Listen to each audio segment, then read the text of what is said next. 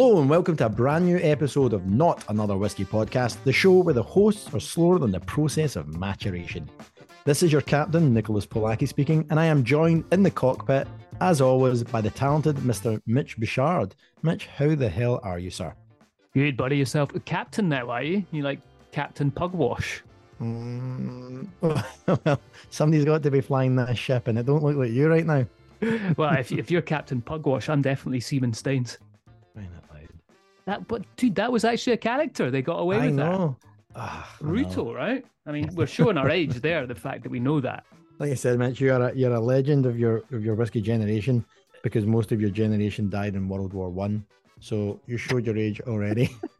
Legend in my own mind. Yeah, man. Oh, good over here. Just been chilling out, kind of Easter over here, and had the wee one up from Edinburgh. So she's been hanging out here. Had a nice picnic by the Spey. Very nice. Just outside of McAllen, actually. That was kind of cool. Met up with quite a few friends over in Speyside. And then I went on a massive cycle. I think I showed you that. So we did the whole Murray Triangle, which consisted of the Speyside Way, then the Murray Coast, and then down the Dava Way. And it was over 100 miles in 2 days, plus we wild camped. So that was pretty crazy.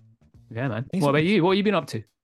Honestly, I've been traveling a little bit. I was out in Illinois. I keep getting my sister Angie is living in Barcelona, and she's been listening to the podcast and keeps sending me pictures of all the different drams that she's drinking. So good to see we've converted one heart and mind. I mean, a family member. So if you can't get your own family to listen, then you've got struggles to be had. Which reminds me, my brother David still isn't listening. So let's say, David, get it together, David.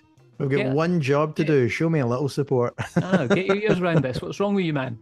Yeah, but my sister Angie's cracking through some brilliant drams, a bit of Auchentoshan and a few other kind of things like that. So it's quite nice to see her flexing her whiskey muscles, as well as other things. She's a yoga instructor, so flexing her whiskey muscles is the least of her muscles that she's flexing. But yeah, so good to catch up with them. And outside of that, I'm just back in the road, slinging Shibui, out there drinking drams and having a good time. Yeah, dude, you've been doing a lot of that, eh? It's like you've gone back to your old brand ambassador days there. A little bit. I mean, I'm all over the place at the moment. We've got 4 distilleries in Japan that we're doing a ton of stuff with. We've got some new releases coming in. We did some really exciting news. We cleaned up the International Wines and Spirits competition, just released their results and awards, and our Shibui Pure Malt 10-year-old picked up 96 points, which was the highest scoring Japanese whiskey in the entire category. One of only 2 whiskies to pick up 96 points, which was really good.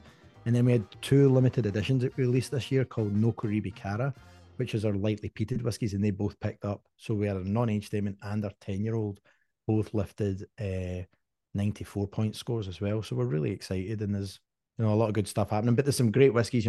Like I always tell people, we're in great company. So there's the quality of whiskey overall is really, really improving, and it's good to be part of that conversation. Nice, mate. Well, congratulations on that, and congratulations on the shameless plug as well. Thanks very much, as always.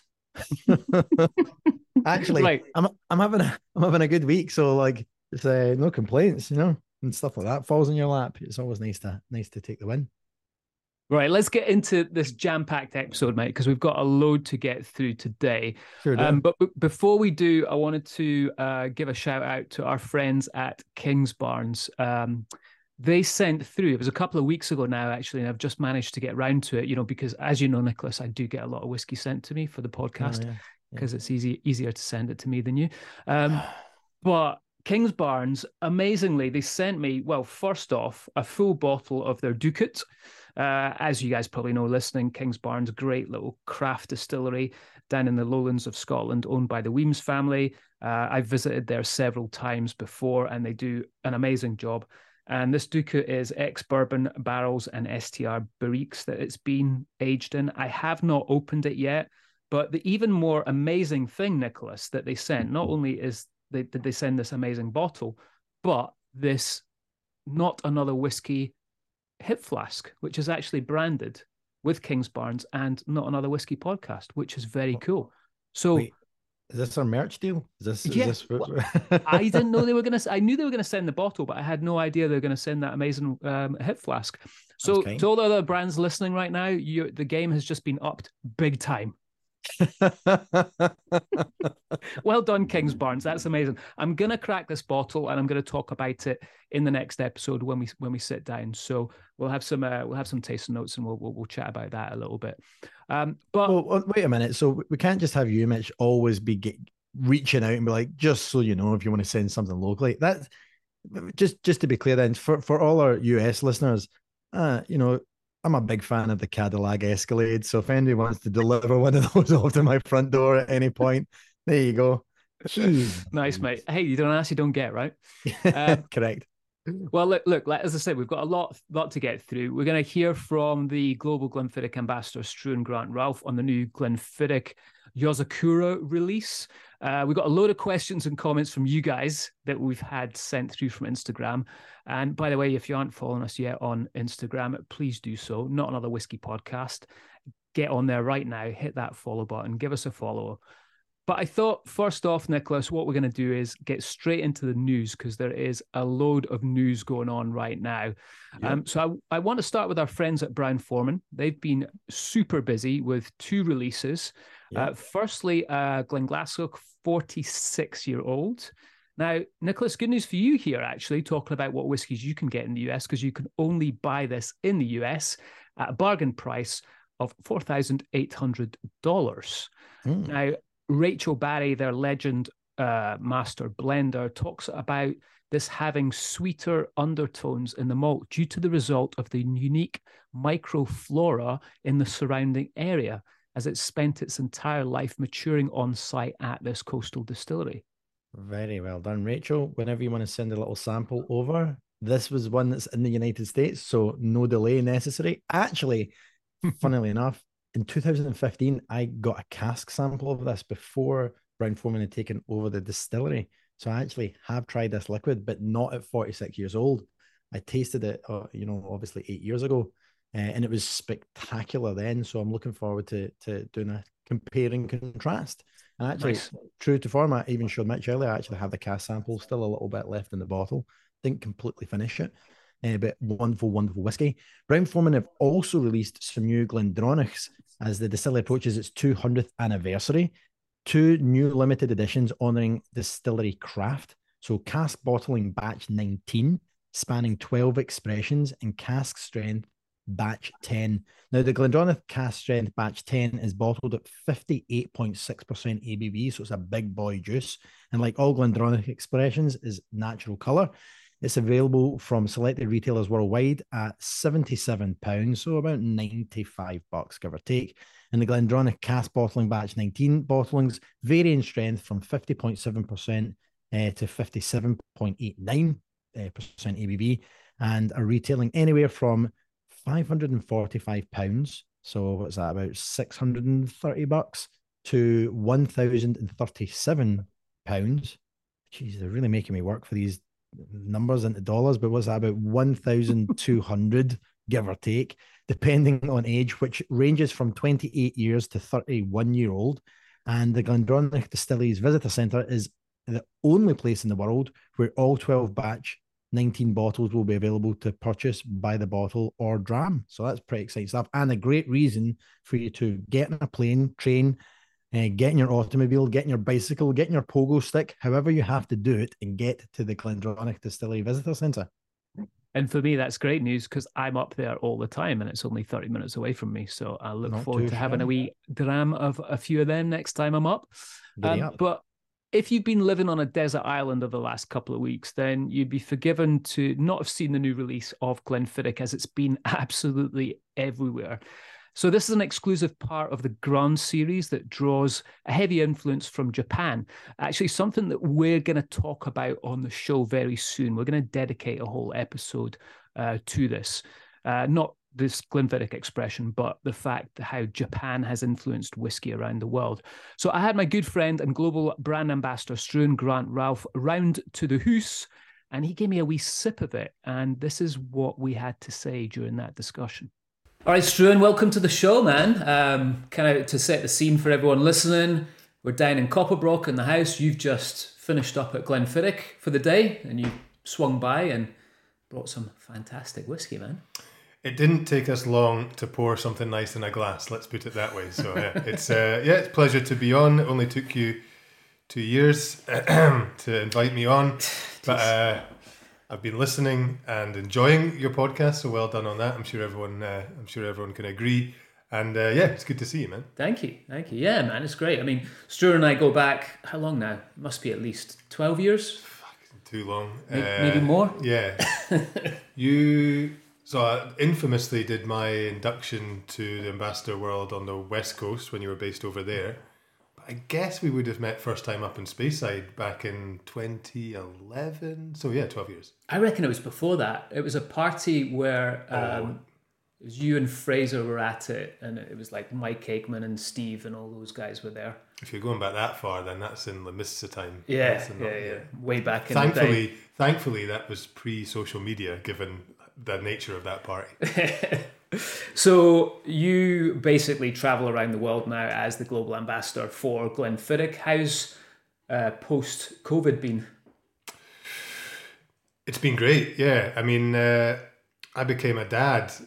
So the desire to stay at home, I suppose, is much greater and balance your travel. I think in our heyday, we were proper road warriors. I mean, you and I and a lot of other people that do these jobs go on the road, love being in the markets, talking about whiskey shows, talking to retailers on trade. Now, I thankfully can balance that with being in the brand home. So obviously I live in Speyside like you do. And I'm a bit more selective on when I travel. So nice. For the bigger launches or for supporting markets where we're not represented. And it's maybe a lot less time on the road and a lot more time here in the heart of Speyside, which is lovely. Yeah, it's fantastic, mate. Fantastic. And I think, it's Glenfiddich is obviously still very close to my heart after spending 10 years with them. It's still an amazing position, I think, being a Glenfiddich ambassador for them, because you have so many exciting releases that are coming out. I mean, you just had Orchard. We're going to get onto this new 29-year-old in just a second, but it's still pretty fresh, right? When you have all these experiments that Brian's playing about with. Just for anyone at home, Mitch has a small tear in his eye right now talking about Glenfiddich. This is not nice. I'm glad that we've got some whiskey on hand, but I think it's probably quite rare in this day and age for people to spend as long as you did, that I have, with one brand and not move on and not. Maybe try something new, but I think Glenfiddich continues to evolve to do interesting things. You can be working on something like Orchard, which I was involved in, which was a really nice project with Temperley family down in Somerset, working with their Pomona and some really interesting casks and a proper partnership with a really nice family. To, on the under end of the scale, price scale, something like Grand Yozakura, which we launched last week, which is a 29-year-old interesting cast, which we're going to get into. So, there is enough. Glenfiddich's big enough. It innovates. It doesn't really stand still. So, I feel like, there's loads there to keep myself and, we have a big team that are still good friends of yours, keep us all really interested and keep us out of trouble. Absolutely, mate. Before we get into this, so this is part of the Grand range that you look after with Glenfiddich. Let's chat through the Grand range really quickly before we get on to this new one here. So, 21-year-old, let's go with that. Grand Reserva. Yeah, the longest standing of the Grand range. It has it's had its odyssey, I suppose, in a Cuban cast back in the day. It was Havana Reserva. Very storied release. It's always been the sort of peak of the Glenfiddich core range. Now the start of the Grand range. If you're sitting down to nose and taste it, it's all desserty, tropical, panna cotta, coconut, lovely. Do not make a daiquiri with it. I know some people advocate for that, but those people are mad. They're just idiots that live over in California. Paradise. Yeah, that's right. So then moving on from that, the Grand Cru is an interesting one. I was just involved in that before I left. Yeah. How's that been going? Another adventure in casks, I suppose. It's not a cask that's used very often. Cuvée casks. Used in the early stages of a particular type of wine creation, sort of fermentation, resting phase.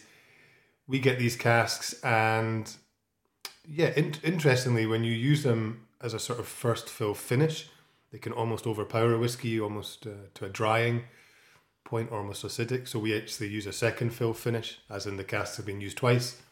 You then vat that, and the resulting Grand Cru is, just a very vibrant, lively. It was a whiskey made for celebrating, which we launched in 2019. So there was pretty bad timing on that on that front, given what happened over the following years. But I love the way that whiskey has been kind of embraced now. It's a really great whiskey to receive as a gift. Hint, hint. And also just it's a really nice dram. Classic Glenfiddich. The Cuvée cask just sort of elevates it. And then the 26, obviously Grand Couronne. That was my last ambassador trip, which was fun. Remember you organised that. We went over to France, which was quite a cool little escapade, I suppose. Cognac, that was lovely. Yeah. And I suppose so much of Grand range is about the meeting of two worlds. So in this case, it's cognac and single malt Scotch. 26-year-old Grand Couronne. Yeah, it's a crowning glory. I mean, Couronne means crown. That's a really kind of rich, unctuous, kind of sweet draught.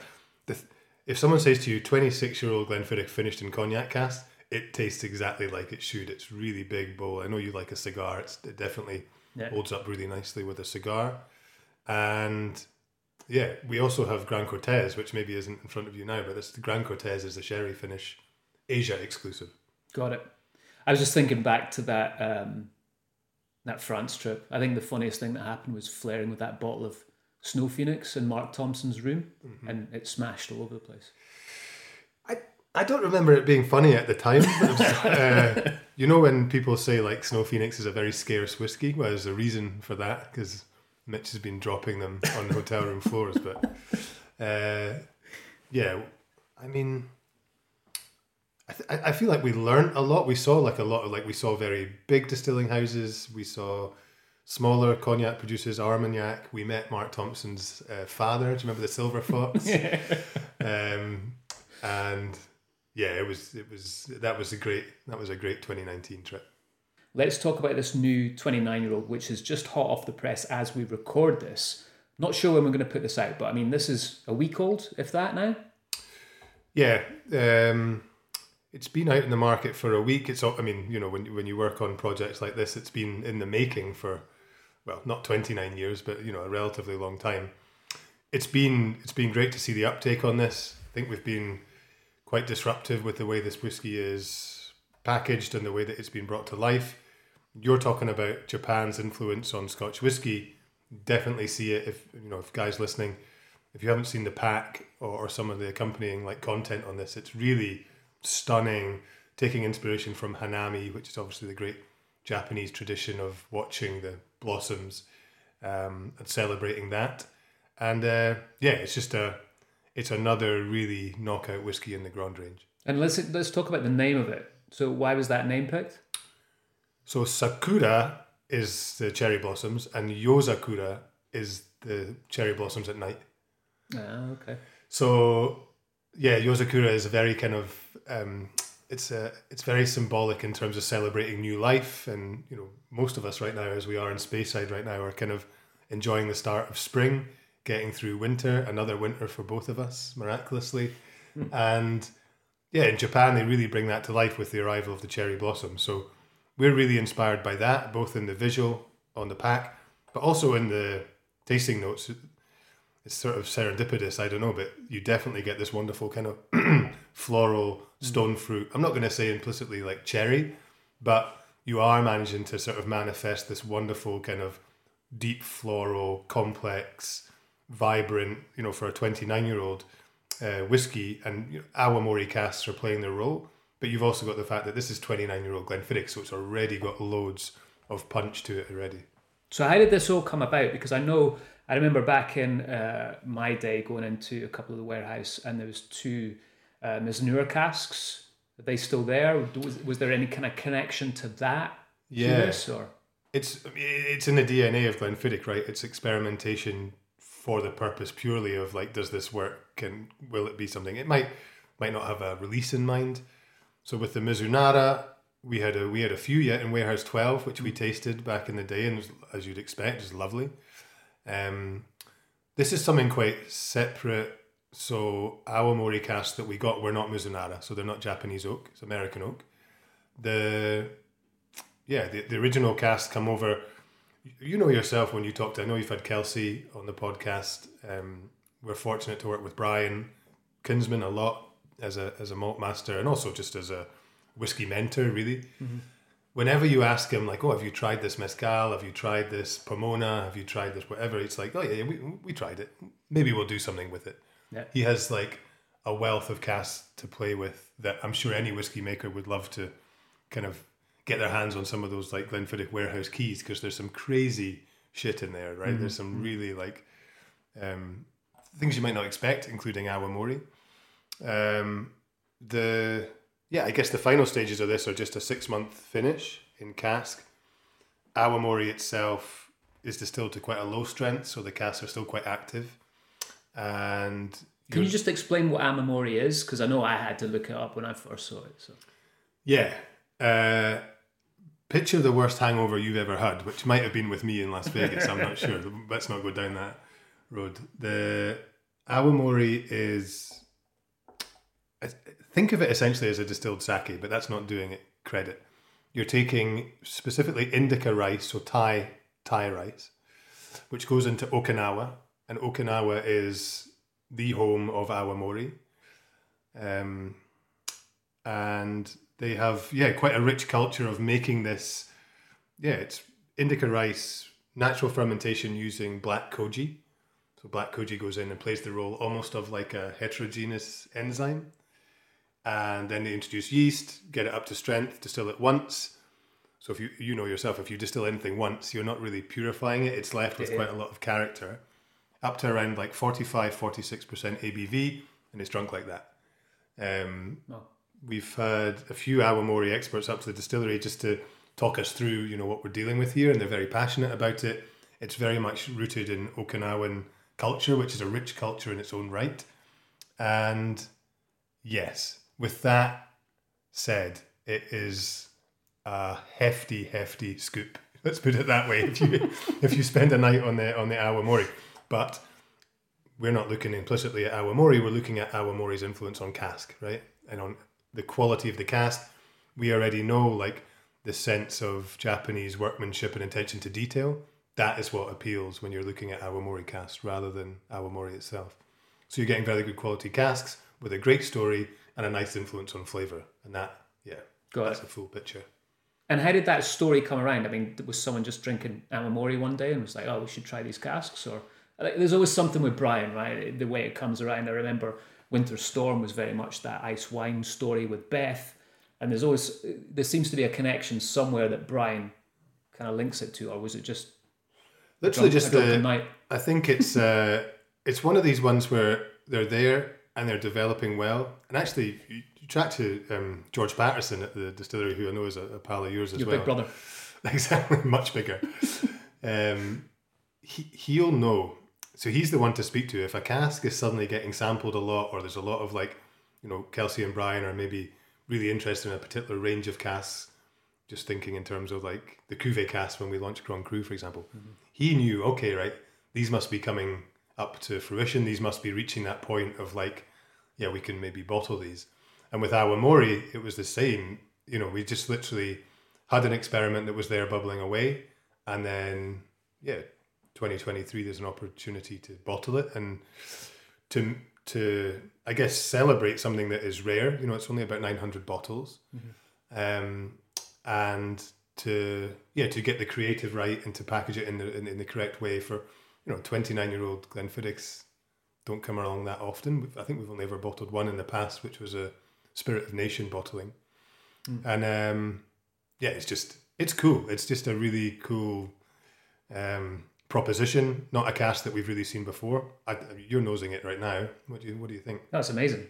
I want to go back to the DNA of it quickly, though. Did you say this is all American wood and then Amamori for 6 months? Is that right? So So the DNA is a good question.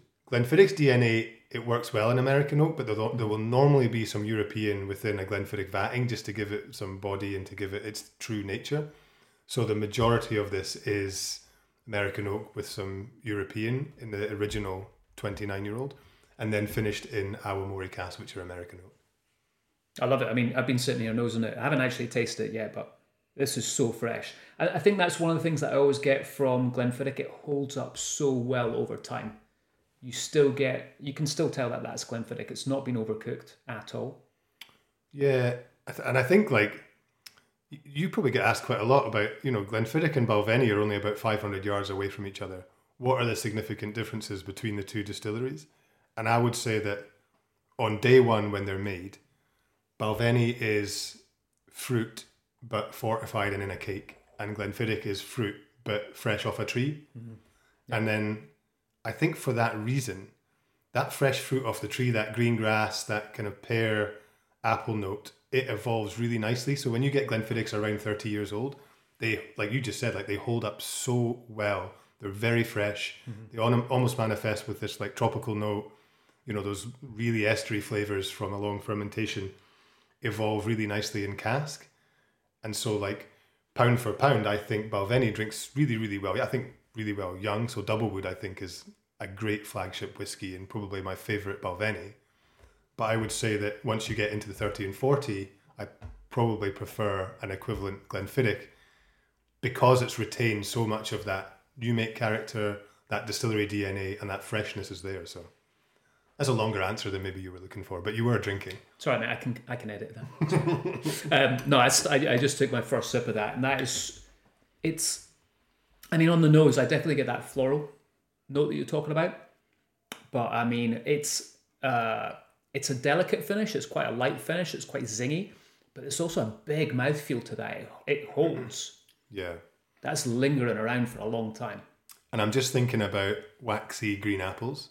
Yeah. And I know you have Brendan McCarran on your show every 2 weeks. And he likes to talk about wax. The wax master. The wax master. And the waxiness in that has been pulled out as a function of age, but also Awamori's got real like fusel oils and loads of funk because it's only been distilled once, right? So there's still a lot, going on there. And you're getting really nice mouthfeel. You can see that oiliness in the glass, which I'm not always a huge advocate for swirling my whiskey in a glass and deciding what mouthfeel or character it's going to have, but that certainly does have oiliness. And 45.1 as well? 45.1. Pretty punchy. Yeah, it has been chill filtered, but bottled at a slightly higher strength. And yeah, literally chill filtration for aesthetic reasons. Your dog is getting very bored of my chat, by the way. The dog started snoring in the background. Just when I was talking about chill filtration. You should be used to that now. What happens in most of your tastings, isn't it? Actually, a little bit of snoring. There's 2 people here and one of them are sleeping, so that's not bad averages for me. You're still awake. Brilliant. No, I love that. Thank you so much for bringing that down. I know this is very limited and also very expensive. What are we talking? £1,500 on this? Guy like you. I bought 2 the other day when I was at the distillery. Yeah, 1,500. Yeah. So on the one end, it's a pretty hefty price tag, but super limited. It's a one and done, proper one and done. When you see the pack, and we had some folk into the distillery today walking out with 2 under each arm. So I mean, it's nice. There's some in the distillery shop.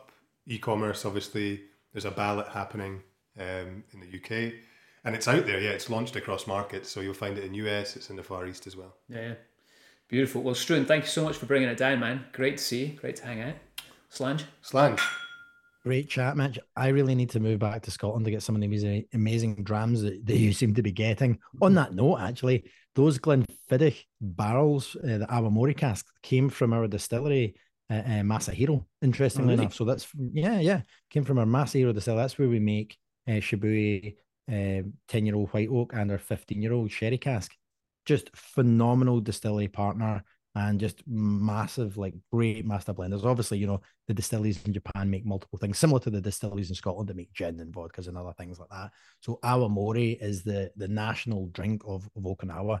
And almost all the distilleries have been, started their lifespan over 600 years ago in some instances, kind of laying down Awamori rice spirit. So it's a very, very interesting to see and great to see that Glenfiddich have expanded into that. So moving away from new releases, here's a story that caught our bloodshot whiskey-soaked eyes this week, which was that A British con artist is being charged in the US for scamming £10.6 million from wealthy pensioners, telling them that he was a millionaire whiskey investor. So this is again, probably a warning note for all people out there, just to be aware. This guy, Casey Alexander, preyed on over 150 American investors, basically telling people that he's the guy that was going to, get them a ton of old stock, and was, was laying down all these products, and had access to, multiple barrels of rare whiskies. And it's reminiscent. And like I say, a genuine warning shot to everybody out there that, like, if you want to do your homework, if you want to get into whiskey investing, the reality of it is the best investment you can make is buying the whiskies that you like the best. That's I've always said that to people. Buy the brands, because buying the barrels, you don't know what you're going to get out of it at the finished end of it. So I'm always a little wary of people that say they're going to sell you those magic beans. But it's interesting to see that was a very, only 150 people coughing up over £10 million. It's an outstanding amount of money to be raised on a mouthful of BS. And this guy's only 26. I mean, pretty amazing Wild job. Aye, but like most con artists, that's the chat, right? So I watched one of his videos. I don't know if you looked up his website at all, but he had like a 10-minute video which I sat through. And honestly, to the untrained eye, you would think this guy is a bit of a whiskey expert. There was a couple of things in there that he kind of slipped up on, but really, like, I picked it up. I'm not sure how many people outside of the whiskey industry or sort of people that are whiskey geeks would have really picked it up. But looking at that video, super well polished, really well sort of put together as well, So I'm kind of not surprised he managed to get that much money. Well, how much money did they get out of you? I only went into for £28,000, mate, so I'm all right. That's fine. No, but I think it's an interesting topic for us to cover, because I think what this is going to do, I mean, there's a lot of companies out there that are saying to invest in whiskey and saying to invest in casks. Now, I'm not going around saying that all of them are fraudulent, but I think it maybe come to light that a lot of these investment companies are going to be pulled up for certain things as we go down the line on this. And this is maybe just the tip of the iceberg here with this guy, Well, what I'd say is, if you're not dealing directly with the distillery, if you're not dealing directly with a reputable broker who can show the relationships with the distilleries that they've procured the casks from, these companies, these investment stroke firms, avoid them like the plague. I don't think they're worth the effort and the energy. And if they can't show you the journey of how they've managed to put their hands on those barrels, I think that's the starting place. But like I said, Mitch, and I do talk to people about whiskey investment. Buy the bottles that you like. The brands are where the value is, and you can see that in every whiskey index and every bottle auction. These barrels that are trading hands, there's a lot of whiskey in those barrels for the millions of dollars. You can see that happen just on single bottles of the right brands. So it's really the brand bottlings where the whiskeys are rare and old, where the value really lies. Buying barrels, leave that up to the experts that know what's in a barrel to begin with, because they're going to bottle the right whiskey to begin with, and not just choose a barrel because it's an old barrel. Right, so moving on, we need to mention the World Whiskey Awards. They've just been held at the end of March. And firstly, congratulations to our good friend, Mr. Mark Thompson, for picking up the Whiskey Ambassador of the Year award. If you thought his head was massive before this, then be prepared for it to get even bigger. He actually just left my house this morning. He was round for a cup of coffee this morning, so it was great to see him. Mark, congrats, mate. Nice work. But the other one I wanted to mention, and there's a load of awards that we can probably go through here, because there is various amounts of subjects that they cover, ranging from best distillery experience to best blend to best overseas whiskey that's not Scotch whiskey. But the best single malt award went to Milk and Honey, which I think's unbelievable. I mean, we've mentioned these guys on the show before, and I've always been really impressed with what they have been doing out in Israel. So congrats to you guys. Really great to see you picking up that award. We need to get Shilton, their brand ambassador, on here soon to get a little insight, I think, into that liquid. What do you think, Nicholas? Get him on board? Yeah, we've already reached out. So hopefully we're just looking to put a date in the calendar. So that will be happening very soon. So make sure you tune in for that episode, which will be coming up down the line. On that note, Mitch, like you and I, hopefully next year we'll be up for a Whiskey Communicator of the Year from the World Whiskey Awards. So we've got to make sure that we're everybody out there who's listening, make sure that you're championing that and letting the people at World Whiskey Awards know who your favorite whiskey podcasters are. Hint, hint. Nudge, nudge. Hint, Bethany and Chris at Whiskey Magazine. We know you guys listen. There you go. There you go. Right. So on to what you guys have been asking and slagging us off rather on social media. We put out a post on Instagram. Well, let me be clear. Mitch did, as I'm about as useful as a button in a sock when it comes to that. But here are some things that you said or asked. So I'm going to start with this one, Mitch, which I thought was an absolute belter. This comes from Whiskey Terry, who I believe is your cousin-in-law, Mitch. Yeah. And she simply just posted Mitch as a fanny, which is what a beautiful family you have. Right. Just is that a question or is that just a statement of fact? I think that's probably a statement and probably fair, to be honest. So I'll take that. There was another one following up. Was that it just said, "How are you so great?" Oh no, wait a minute, that was me that wrote that. Just as a But we did get one from Fraser Campbell, who is also my partner in crime at Copper Cairn. He stated a fact for us, said, on a strict whiskey diet, you can easily lose between 15 and 20 days. I think we've done that before, Nicholas. Like I remember back in the California days. I'm sure it was more like a month. Perhaps. I might butcher this gentleman's last name, so apologies up front from our friends in Norway. But Eric Later says a huge shout out from Norway. Eric loves the podcast and the banter, so thanks very much for that, Eric. Eric also says, I miss Daz, but I love it when he is the short end of your jokes, which is easily done because he was only 4'6". So he's always been in the short end of our jokes. And Eric, we can accommodate you there because on that, our good friend Colin Hart, as Glenn Turret asked, why is the podcast so much better without Daz? I mean, I think that's pretty obvious, right? I would hope so. Sorry, Daz. Daz is still in good form. I was chatting to him yesterday. And for those that are interested, I don't think there's that many people, but he's doing really well in his new job. All happy, all good. So he's coming up to Speyside to visit soon, or I'm going to go down to Edinburgh and visit him soon at one point. But we were talking about getting him on when you come over, Nicholas. We're talking about doing a Whiskey Live episode, which we've been chatting about, and potentially getting him on the panel for it, and getting him to pour some tasty whiskies of some of the Bowmore that he's looking after now, which would be nice. Fantastic. And by us saying getting him in the panel, we mean be a waiter for the show, right? Yeah. Pour out the whiskies for us. Correct. There you go. Right. So getting into some more serious questions, Henry Pritchard asked, which distillery have you yet to visit and what's top of your list? Oh, that's a good question. That is a great question. Mitch, do you want to go for that one first? You know, I mean, if I'm going to go Scotland, there's not that many, to be honest, that's still on my hit list in Scotland. I've got to say, I think I've been lucky enough to tick off most of the big ones. However, there is a little one that's just opened up, Rassay, and I'd love to go and see that. I haven't been over there yet, so I need to take that trip over there. And you know, they've got a hotel actually attached to the distillery as well, which you can stay. So I'd love to do that over in Scotland. And I think, you know, for me, Japan is a place that I visited when I was 3. You're not welcome. It's not going to happen. Stop digging. Nudge, nudge, wink, wink, Nicholas. No, but I'd love to go to Japan and check out what they're doing and tick off a load of their distilleries over there. What about yourself? Absolutely. And joking aside, we'll get you over to Niigata and to Okinawa to see our distilleries at some point. Promise.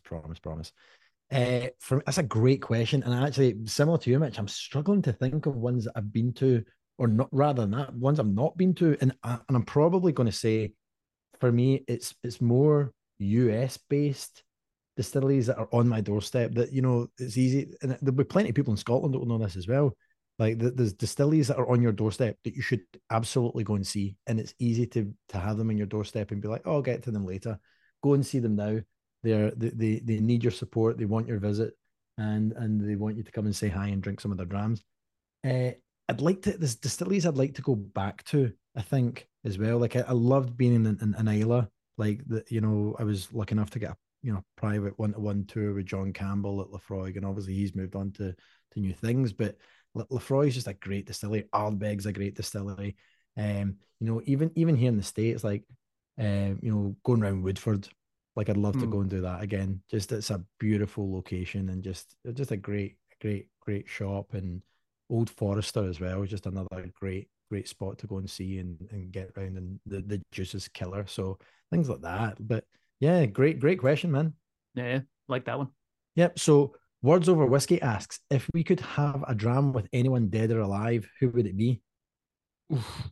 I think that's a question we normally ask our guests. It is. That's been switched over to us. I like it. Touche. Yeah. So I've got one, and you're going to like this one, Nicholas, because I know you're a fan of comedy. But one of my favorite comedians right now is a lady called Steph Toloff, and she's actually Canadian, and she's absolutely hilarious. Like, just dirty humor. Like, some of the stuff that comes out of her mouth, even I'm like, oh my goodness, I can't believe she said that. So I'd love to have a dram with her, because I think she'd be hilarious to sit down and drink with. That's cool to hear. So a couple, I think, for me, like dead, I think I'd love to have a dram with Mark Twain, who was a whiskey fan anyway. And yeah, I think that would be a laugh, to sit down and pick that man's brains and enjoy a dram. He had a very colourful life as well. So I think it'd be awesome to sit and do that. He might be a bit smelly by now, though. Aye, I would hope. I think he was probably a bit smelly back then. With all the vices that he had. I think he smoked like a chimney and drank fairly whiskey almost on a daily basis. So as you can imagine, exactly, not all fun. But I was just trying to think of comedians or people that I'd want to, people that are around now. I mean, there's so many, like, just great folks out there. But yeah, I'm going to stick on Mark Twain. The question was dead or alive. I'm going with dead. All right. So then we had Ryan, who is the distillery manager at 8 Doors Distillery up at John O'Groats, said one for 8 Doors Distillery would be nice. Big listeners. Well, Ryan, thank you very much. I appreciate you guys listening up there all the way to John O'Groats. Yeah, I mean, it was funny that you say this, actually, and this came through because I was sitting with a good friend of mine, Scott, who owns the Craigellachie Lodge up here just yesterday. We're having a coffee, and I think he's going up there to fill a cask up. And I was saying to him, it'd be great to get those guys on the podcast. So yeah, give us a buzz. Let's get in contact. We want to know what you guys are doing up there. It's always cool to see what the little craft distilleries in Scotland are doing and what kind of makes you guys different from the rest of the big players out there in Scotland. So Ryan, get in contact, man. Let's do this. Anthony Jeselnik, there's another guy. I'd love to have it. You ever seen that, talking about wild comedians, Mitch? You ever heard Anthony Jeselnik? No, I haven't. I need to look him up, mate. Look him up. He's got some stuff on Netflix, a couple of specials on Netflix. He is as dark as they come and one of the funniest human beings on the planet. So I would say he'd be my alive dram right now. Okay. You're going back to that. I like that. I am. We passed it that, was haunting me. It was haunting me. I was like, yeah, I know who. Isn't that shocking that I'd know who I'd rather have a drink with that's dead than who I'd rather have a drink with that's alive? Wait, talking about drinks, are you getting jealous right now? Look at that. I'm holding up a can of Iron Brew, which I know Nicholas kind of is hard to find in the US. So no, I just don't drink stuff like that, Mitch. Look at you and your steady diet of Iron Brew and what's it or whatever it is that you're cramming into your face. Deep fried haggis, mate. That's in the background for afterwards. Like, I'm hitting the gym 7 days a week, and you want to know? Come on, man. You look at you. Aren't you so good? Well done. Round of applause, everyone, for Nicholas for hitting the gym. Just a minute to think about your health. Read a book. Just one second to think about what you're doing to your body right now. Read a book. Has it got pictures? Because if it's not got pictures, I'm out. Colouring in. Mitch, see, when you go out to dinner with your wife, do they still bring that little colouring thing over with the crayons for you to keep you busy? Totally, mate. And the bib, the catchy bib, I have to bring that out with me as well. Well, oh my goodness. Well, this is a great one from Tam, also known as Moments Distilled on Instagram. So you're out walking in the woods I mean, this is like he's written War and Peace here, but you'll enjoy this one, Mitch. The belter. You're out walking in the woods and you come across a bottle of whiskey and you don't recognize the bottle shape and the label's dirty. When you wipe the label, a genie appears. It's Pishy McWhishy, the Scottish genie. And he tells you that the liquid in the whiskey bottle will be the best whiskey you'll ever have, and it's never ending. And once you take a sip, you'll never find another dram that will compare. And he tells you that you can have it, but you have to make a hard decision. You can have this unlimited perfect dram, but every time you take a drink, you'll either shite yourself, or every time you take a drink, you'll sweat uncontrollably from every pore in your body. What do you choose? I love that. Well done, Tam. I mean, the fact that you wrote that to us is amazing. And also a really twisted mind there. With Mitch's steady diet of iron brew and Watsits, he usually shites himself and sweats out of every pore uncontrollably, regardless. Yes, I'll take the dram. Guaranteed. That's a no-brainer for me, mate. He's like that. Two of my favourite things at once. Oh, let me indulge.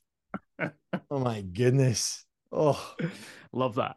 All right. So that was fun, man. Thank you for all those who took the time to write in for this episode. Great to have some feedback from all you folks, listening. And even though some of it was slander, and I may have to get my lawyers involved. If you're still listening to us right now, it means so much to us if you hit that follow button on your preferred platform, whatever you're listening to us on right now, and give us a cheeky wee 5-star rating. We're planning to grow this show even more to more followers around the world this year. And every time you do that, it really, really helps us out. So we'd really appreciate that, guys. So that's it for this episode, which I think was an absolute belt. I really enjoyed that one. That was a fun. Cheers, mate. Next week, I went solo again. Oof. Sorry, Nicholas. And that was a good one because I sit down with the legend that is Billy Walker. And we actually sat down in his office at Glenallachie, and some of the stuff he said was unbelievable. So you need to tune in for that one next week. It's absolutely fantastic. Thanks again, guys, for tuning in. Nicholas, pleasure as always, mate. As always, Mitch, it's been a blast. Like you said, please give us a 5-star rating. If the top score is 5 stars, if the top score is 10 stars, please do not give us a 5-star rating. Give us the best you can possibly give us. Give us a listen. Follow us on Instagram. Follow us on wherever you're getting your podcasts. And we look forward to speaking to you next week. Bye. Cheers.